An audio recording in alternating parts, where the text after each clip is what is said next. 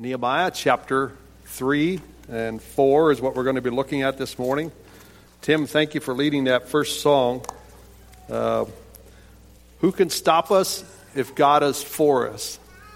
And it goes so well with what Nehemiah and his group of people did, going back and rebuilding the walls.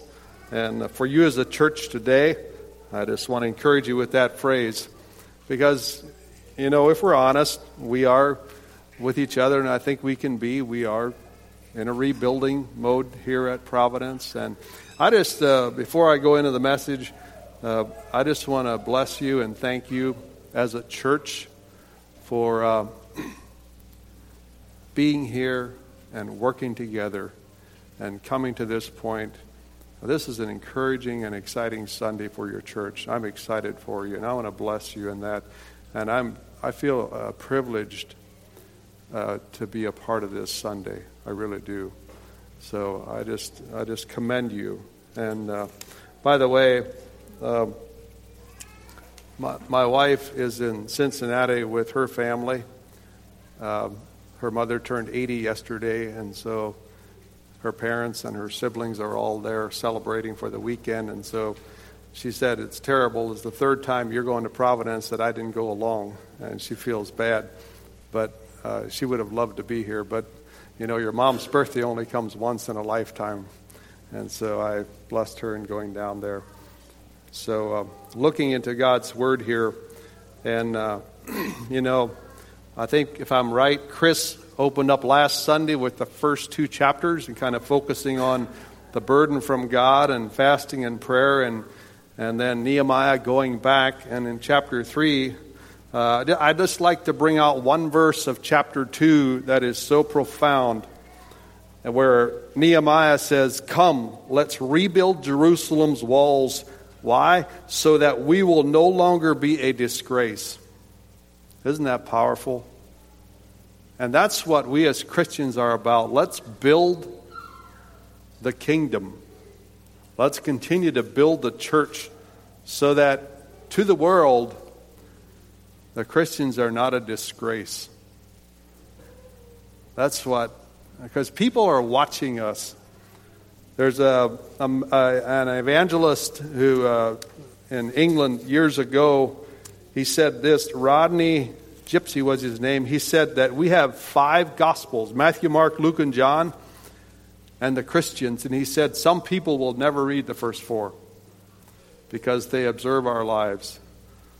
There's a Mahatma Gandhi, who was a devout Hindu, lived most of his life in South Africa. He read the Bible, but he was not a believer.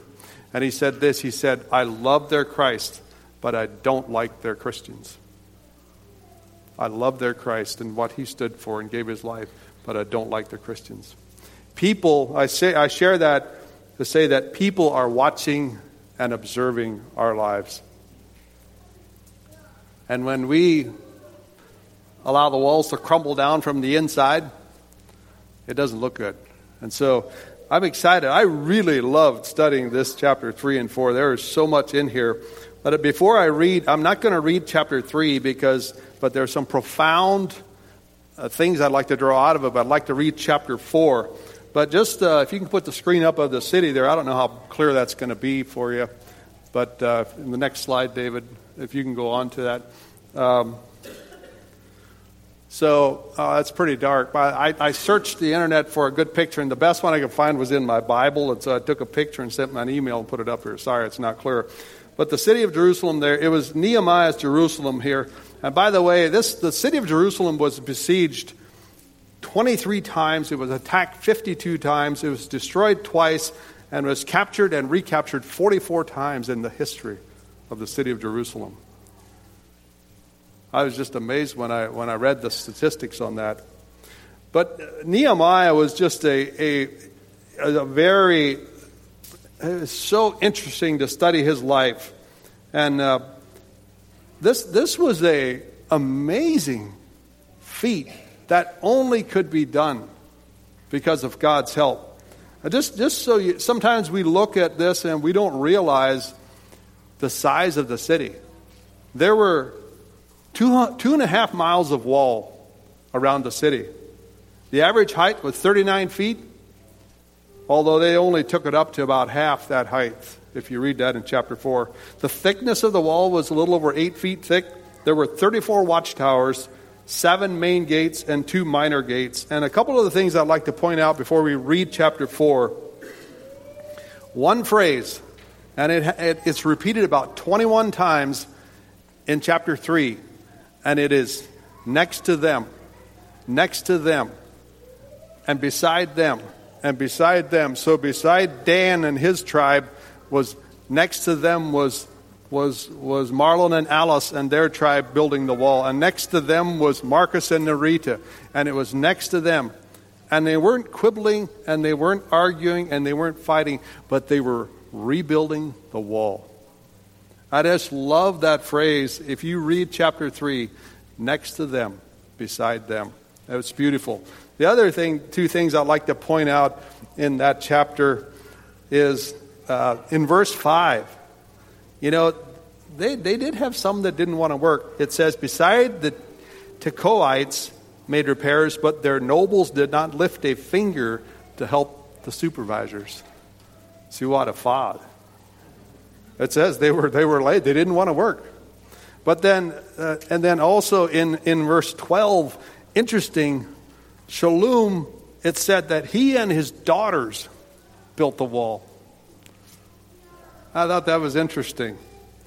He and his daughters built the wall. But the working together is what stood out to me.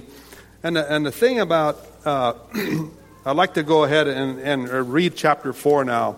So in chapter 3, they had basically had most of the wall done. And it says, when Sanballat heard that we were rebuilding the wall, he became furious. And I'm reading out of the Holmes Bible, a Christian Standard Bible.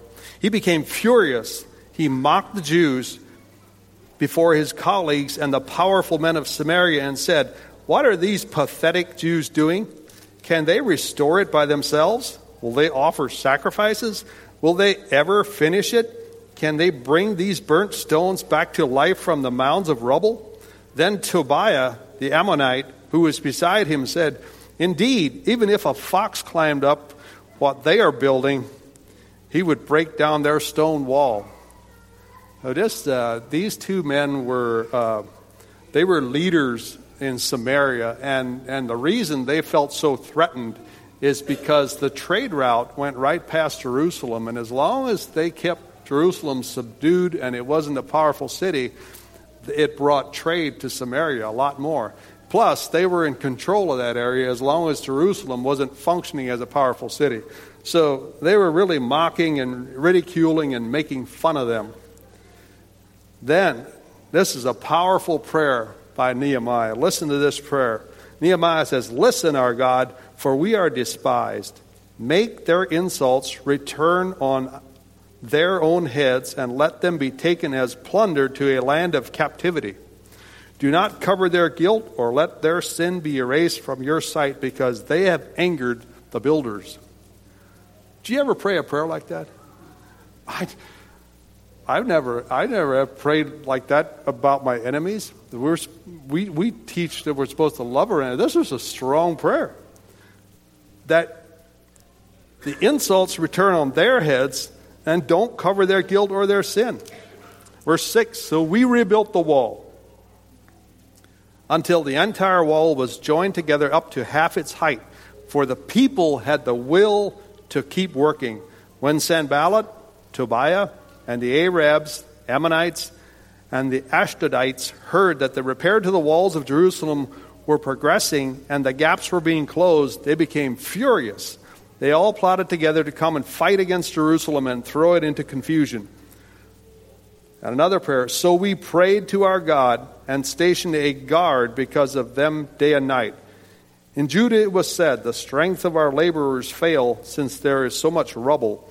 We will never be able to rebuild the wall. And our enemies said, they won't realize it until we're coming among them and can kill them and stop the work. When the Jews who lived nearby arrived, they said to us time again, everywhere you turn, they attack us. So I stationed people behind the lowest sections of the wall at the vulnerable areas. I stationed them by families with their swords, spears, and bows. After I had made an inspection, I stood up and said to the nobles, the officials, and the rest of the people, "Don't be afraid of them. Remember the great and awe-inspiring Lord, and fight for your countrymen, your sons and your daughters and your wives and your homes." Verse 15, when our enemies heard that we knew their scheme and that God had frustrated it, every one of us returned to his own work on the wall. From that day on, half of my men did the work, while the other half held spears, shields, bows, and armor. The officers supported all the people of Judah who were rebuilding the wall. The laborers who carried the loads worked with one hand and held a weapon in the other. Each of the builders had his sword strapped around his waist while he was building, and the trumpeter was beside him. Then I said to the nobles and the officials and the rest of the people, "The work is enormous and spread out, and we are separated far from one another along the wall.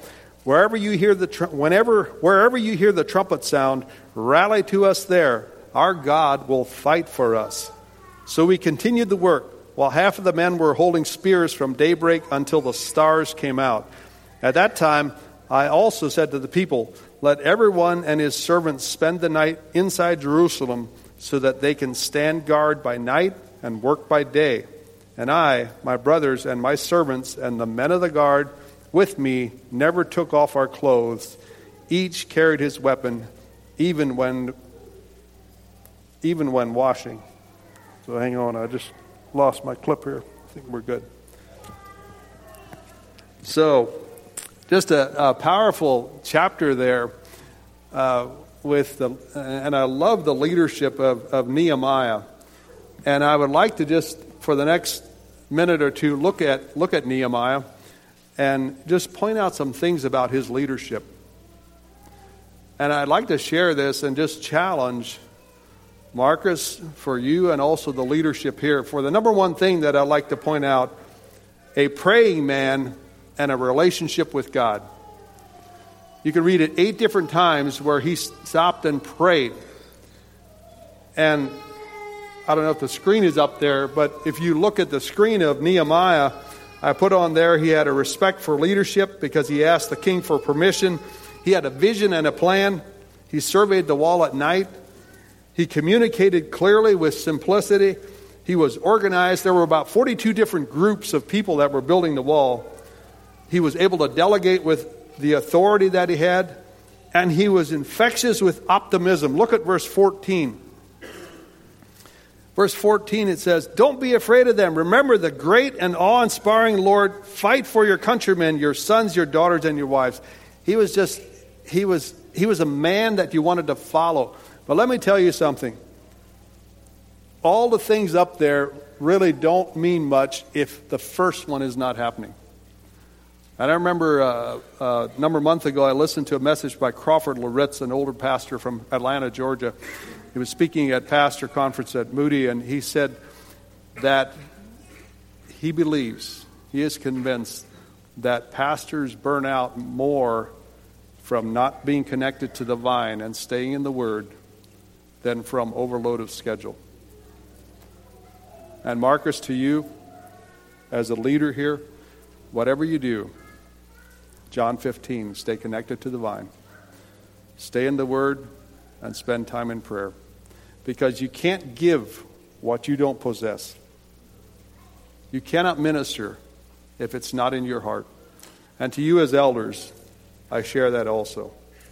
Stay connected to the vine. Because if you're not connected to the vine, the rest really doesn't matter. You will not be an effective leader. And to you as men, as fathers, if you're connected to the vine where the source of life is God's Word, then you can weather the storms. Then you can go rebuild the walls when they fall down, when things don't go the way that. And that's life. Life, things will happen. And it's interesting that I just came across an ad that was shown to me in the early 1900s by a man by the name of Ernest Shackleton, and it reminded me of Nehemiah and rallying the men to come work. It's interesting. He took he was trying to reach the South Pole, and he put an ad in the London paper. This is what it said. It said, men wanted for hazardous journey, small wages, bitter cold, long months of complete darkness, constant danger, safe return doubtful, honor and recognition in case of success. And he was taking a voyage to the South Pole, and 28 men signed up. And they all came back alive. Can you imagine that? Who would want to do that? But he had enough men to go across the water with his boat and make it to the South Pole. I thought that, and it reminded me of Nehemiah rallying his men. They were willing to face the storms of life and travel to Jerusalem, rebuild the walls. I'd like to just point out some key phrases from chapter 4 here. Again, next to him and beside him. In verse 6, Nehemiah said, so we built the wall. I love that phrase. It wasn't, I was in charge and I told them. It's, we built the wall. The next one, the people had the will to keep working, also in verse 6. In verse 14, I referred to that already. Don't be afraid. And then also remember the great and awe-inspiring Lord. As you go from here as a church, remember the great and inspiring Lord that we serve. And then also fight for each other. And not with each other, but fight for each other. Help each other out. And in verse 21, our God will fight for us. Now, it's interesting at the end, always be ready. It says that they kept their clothes on and they only took them off to wash. You know what that tells me? Sometimes we forget, and we don't need to have our focus on our enemy, Satan. But he's on duty 24/7. And sometimes we as Christians forget that, and we're not ready 24/7 for his attacks. We need to always be ready at all times, because he's always looking for a weakness. And Satan will try to get us, will try to undermine us and to make us fail by what? Sometimes just plain being busy. You know what the number one thing is that I hear when I'm at Gospel Haven and I'm greeting people in the morning as they come, and I say, how are you doing? How was your week? Now, I don't know if you say it here, but I don't always hear this, but I hear this the most. Oh, I'm so tired. Oh, we're so busy. And Satan can use that to derail our relationship with each other and with him, with God. I'm so busy. So just a challenge for all of us. For me, what is my life? Am I too busy to stay connected to the vine? In life, we will have opposition, just like they did in rebuilding the wall. Here it was Sanballat and Tobiah, rulers in Samaria. They were ridiculed. First they became angry in verse 1 and 3 and 7. They mocked him. They ridiculed him. They threatened him. They tried to sabotage him. They attacked him.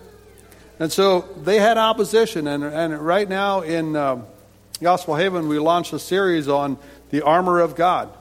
Last Sunday I was talking about Ephesians 6, verse 12.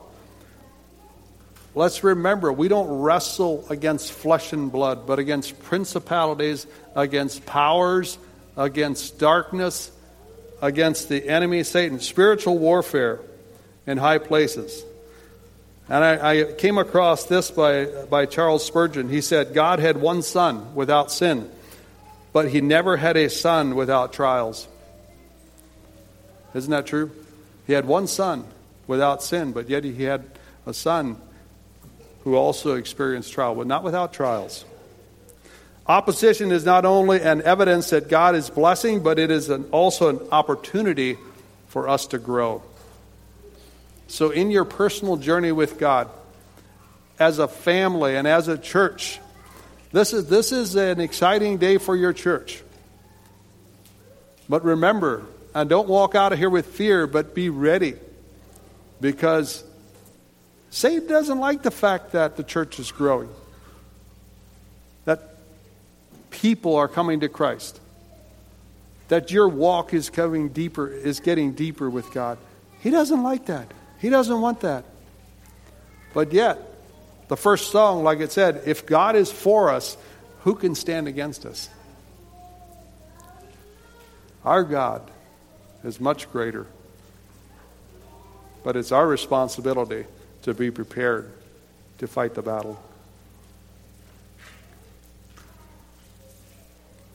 And one of the words that just stood out to me, that really stood out to me, just in closing here, was responsibility. You know, Nehemiah saw a need. He saw a problem. And he could have stayed. He was the king's cupbearer. He had an amazing job. Although I think they had to taste the wine to make sure it wasn't poison. I'm not too sure about that. But he had a comfortable job. But yet it burdened him because his city was in ruins. And he didn't say, well, it's not my responsibility. No, he took responsibility. One of the greatest downfalls of our country, of our community, of our world is irresponsibility. You know, we blame the government, we blame the teacher, we blame the preacher, we blame our wife, we blame our husband, and we blame this and that. But if we see something, and if we make a mistake, and we're wrong, if we're willing to take responsibility, and by the way, it started all the way back in Genesis. You know this story well. Now, what if Adam would have said when God came to him, you know what, God, I'll take full responsibility for this. I should have stepped in. I should have not let my wife eat of the fruit. You think our world would be different? But no. What did Adam say? Well, it was my wife. And Eve said, oh, it was the serpent. So I just challenge you. Let's take responsibility first for our own actions and decisions and words and life. And then as a church, let's take responsibility.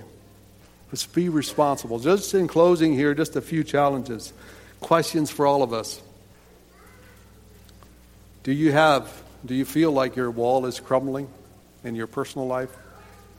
You know, and it's kind of opposite. We always talk about taking walls down and having a closer relationship, but is your spiritual wall around you, is it crumbling? If it is today, my encouragement is to find someone that you can talk to and confide in that can help you rebuild your wall. And then, what is your plan to overcome what your family might be facing?